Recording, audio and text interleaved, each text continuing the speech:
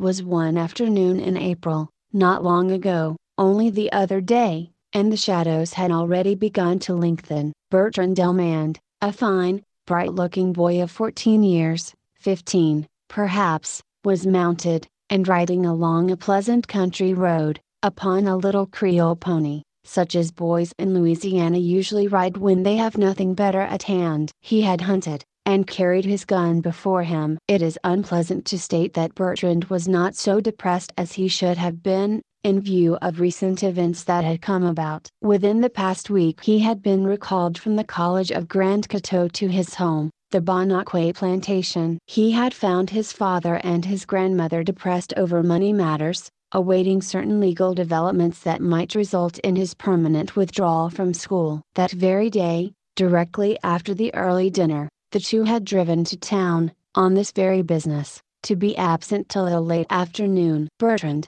then, had saddled Picayune and gone for a long jaunt, such as his heart delighted in. He was returning now, and had approached the beginning of the great tangled Cherokee hedge that marked the boundary line of Bonacque, and that twinkled with multiple white roses. The pony started suddenly and violently at something there in the turn of the road, and just under the hedge. It looked like a bundle of rags at first, but it was a tramp, seated upon a broad, flat stone. Bertrand had no modeling consideration for tramps as a species. He had only that morning driven from the place one who was making himself unpleasant at the kitchen window. But this tramp was old and feeble. His beard was long, and as white as new gin cotton, and when Bertrand saw him he was engaged in staunching a wound in his bare heel with a fistful of matted grass. "What's wrong, old man?" asked the boy, kindly. The tramp looked up at him with a bewildered glance, but did not answer. "Well," thought Bertrand, "since it's decided that I am to be a physician some day, I can't begin to practice too early." He dismounted, and examined the injured foot. It had an ugly gash. Bertrand acted mostly from impulse. Fortunately his impulses were not bad ones. So, nimbly, and as quickly as he could manage it, he had the old man astride Picayune, whilst he himself was leading the pony down the narrow lane. The dark green hedge towered like a high and solid wall on one side. On the other was a broad, open field, where here and there appeared the flash and gleam of uplifted, polished hoes, that negroes were plying between the even rows of cotton and tender corn. "This is the state of Louisiana," uttered the tramp, quaveringly. "Yes, this is Louisiana," returned Bertrand cheerily. "Yes, I know it is. I've been in all of them since Gettysburg. Sometimes it was too hot, and sometimes it was too cold, and with that bullet in my head." "You don't remember?" "No, you don't remember Gettysburg?" "Well, no, not vividly," laughed Bertrand. "Isn't a hospital?" "It isn't a factory, is it?" the man questioned. "Where we going?" "Why, no, it's the Delmand plantation, Bonacque." "Here we are." "Wait, I'll open the gate." This singular group entered the yard from the rear, and not far from the house. A big black woman, who sat just without a cabin door, picking a pile of rusty-looking moss, called out at sight of them, "What's that you's bringin' in dis yard, boy?" "Top dat hoss." She received no reply. Bertrand, indeed, took no notice of her inquiry. "Fu a boy what goes to school like you does, whar's yo' sense?" she went on, with a fine show of indignation. Then, muttering to herself, "Mommy Bertrand in Marseille Street. Angie ain't gwine stand dat, I knows dey ain't. Ta, ef he ain't done sot him on de gallery, plumb down in his pa's rockin' cheer." Which the boy had done,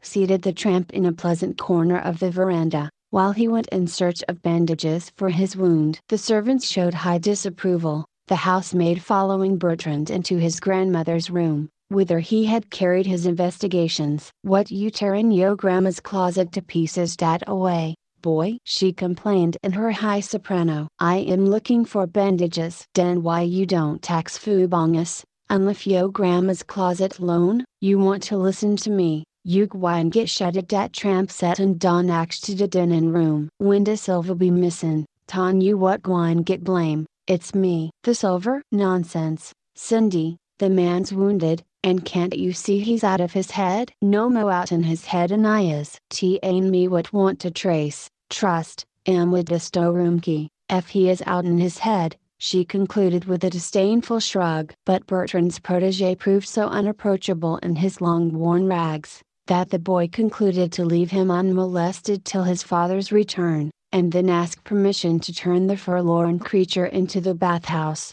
and array him afterward in clean, fresh garments. So there the old tramp sat in the veranda corner, stolidly content, when Street Angie Delmand and his mother returned from town. Street Angie was a dark, slender man of middle age, with a sensitive face, and a plentiful sprinkle of gray in his thick black hair. His mother, a portly woman, and an active one for her 65 years. They were evidently in a despondent mood. Perhaps it was for the cheer of her sweet presence that they had brought with them from town a little girl, the child of Madame Delmand's only daughter, who was married, and lived there. Madame Delmand and her son were astonished to find so uninviting an intruder in possession. But a few earnest words from Bertrand reassured them, and partly reconciled them to the man's presence, and it was with wholly indifferent though not unkindly glances that they passed him by when they entered. On any large plantation there are always nooks and corners where, for a night or more, even such a man as this tramp may be tolerated and given shelter. When Bertrand went to bed that night, he lay long awake thinking of the man, and of what he had heard from his lips in the hushed starlight. The boy had heard of the awfulness of Gettysburg, till it was like something he could feel and quiver at. On that field of battle this man had received a new and tragic birth, for all his existence that went before was a blank to him. There, in the black desolation of war, he was born again, without friends or kindred, without even a name he could know was his own. Then he had gone forth a wanderer, living more than half the time in hospitals, toiling when he could, starving when he had to. Strangely enough, he had addressed Bertrand as Street Angie, not once, but every time he had spoken to him. The boy wondered at this. Was it because he had heard Madame Delmand address her son by that name, and fancied it? So this nameless wanderer had drifted far down to the plantation of Bonacque,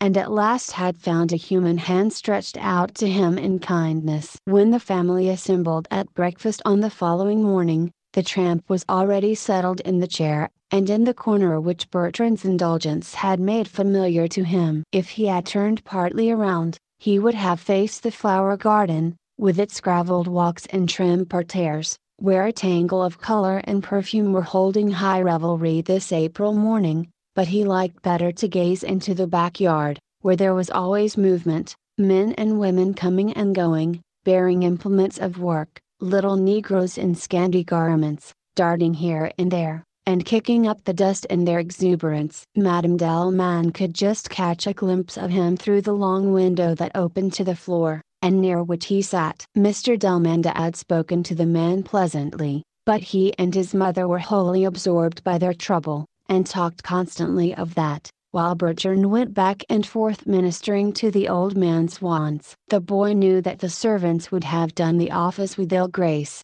and he chose to be cupbearer himself to the unfortunate creature for whose presence he alone was responsible. Once, when Bertrand went out to him with a second cup of coffee, steaming and fragrant, the old man whispered, "What are they saying in there?" pointing over his shoulder to the dining room. "Oh, money troubles that will force us to economize for a while," answered the boy. "What father and Mamère feel worst about is that I shall have to leave college now." "No, no, Street Angie must go to school. The war's over. The war's over." Street Angie and Florentine must go to school. "But if there's no money," the boy insisted, smiling like one who humors the vagaries of a child. "Money, money," murmured the tramp. "The war's over. Money, money." His sleepy gaze had swept across the yard into the thick of the orchard beyond, and rested there. Suddenly he pushed aside the light table that had been set before him, and rose, clutching Bertrand's arm. "Street Angie, you must go to school," he whispered. "The war's over," looking furtively around. "Come, don't let them hear you. Don't let the negroes see us. Get a spade." The little spade that Buck Williams was digging his cistern with. Still clutching the boy, he dragged him down the steps as he said this, and traversed the yard with long, limping strides, himself leading the way. From under a shed where such things were to be found, Bertrand selected a spade, since the tramp's whim demanded that he should, and together they entered the orchard. The grass was thick and tufted here, and wet with the morning dew. In long lines, forming pleasant avenues between, were peach trees growing, and pear and apple and plum. Close against the fence was the pomegranate hedge, with its waxen blossoms, brick red. Far down in the center of the orchard stood a huge pecan tree, twice the size of any other that was there, seeming to rule like an old-time king. Here Bertrand and his guide stopped. The tramp had not once hesitated in his movements since grasping the arm of his young companion on the veranda. Now he went and leaned his back against the pecan tree, where there was a deep knot, and looking steadily before him he took 10 paces forward. Turning sharply to the right, he made 5 additional paces. Then pointing his finger downward, and looking at Bertrand, he commanded, "There, dig." "I would do it myself, but for my wounded foot. For I've turned many a spade of earth since Gettysburg." "Dig, Street." "Angie, dig." "The war's over, you must go to school." Is there a boy of 15 under the sun who would not have dug, even knowing he was following the insane dictates of a demented man? Bertrand entered with all the zest of his years and his spirit into the curious adventure, and he dug and dug, throwing great spadefuls of the rich, fragrant earth from side to side. The tramp, with body bent, and fingers like claws clasping his bony knees, stood watching with eager eyes, that never unfastened their steady gaze from the boy's rhythmic motions. "That's it," he muttered at intervals. "Dig, dig. The war's over. You must go to school, Street." Angie. Deep down in the earth, too deep for any ordinary turning of the soil with spade or plow to have reached it, was a box. It was of tin, apparently, something larger than a cigar box, and bound round and round with twine, rotted now and eaten away in places. The tramp showed no surprise at seeing it there. He simply knelt upon the ground and lifted it from its long resting place. Bertrand had let the spade fall from his hands, and was quivering with the awe of the thing he saw. Who could this wizard be that had come to him in the guise of a tramp, that walked in cabalistic paces upon his own father's ground, and pointed his finger like a divining rod to the spot where boxes, maybe treasures, lay? It was like a page from a wonder book. And walking behind this white-haired old man, who was again leading the way, something of childish superstition crept back into Bertrand's heart. It was the same feeling with which he had often sat, long ago, in the weird firelight of some Negro's cabin, listening to tales of witches who came in the night to work uncanny spells at their will. Madame Delman had never abandoned the custom of washing her own silver and dainty china. She sat, when the breakfast was over, with a pail of warm suds before her that Cindy had brought to her, with an abundance of soft linen cloths. Her little granddaughter stood beside her playing, as babies will, with the bright spoons and forks, and ranging them in rows on the polished mahogany. Street. Angie was at the window making entries in a notebook, and frowning gloomily as he did so. The group in the dining room were so employed when the old tramp came staggering in, Bertrand close behind him. He went and stood at the foot of the table, opposite to where Madame Delmande sat, and let fall the box upon it. The thing in falling shattered, and from its bursting sides gold came, clicking, spinning, gliding, some of it like oil, rolling along the table and off it to the floor, but heaped up, the bulk of it, before the tramp. "Here's money," he called out, plunging his old hand in the thick of it. "Who says Street Angie shall not go to school? The war's over. Here's money." "Street Angie, my boy," turning to Bertrand and speaking with quick authority, "tell Buck Williams to hitch Black Bess to the buggy, and go bring Judge Parkerson here." Judge Parkerson, indeed, who had been dead for 20 years and more. "Tell him that," and the hand that was not in the gold went up to the withered forehead, "that, Bertrand Delmande needs him." Madame Delmande, at sight of the man with his box and his gold,